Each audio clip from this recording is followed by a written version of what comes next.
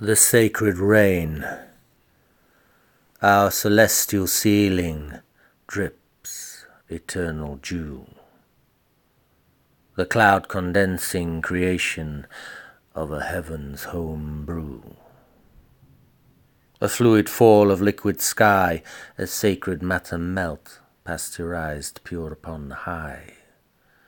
This divine libation of solvent salvation that strafes every surface of skin and purges every poison from deep within. A pitter-patter piety that Morse codes the mind like a plaintive paradiddle of prayer.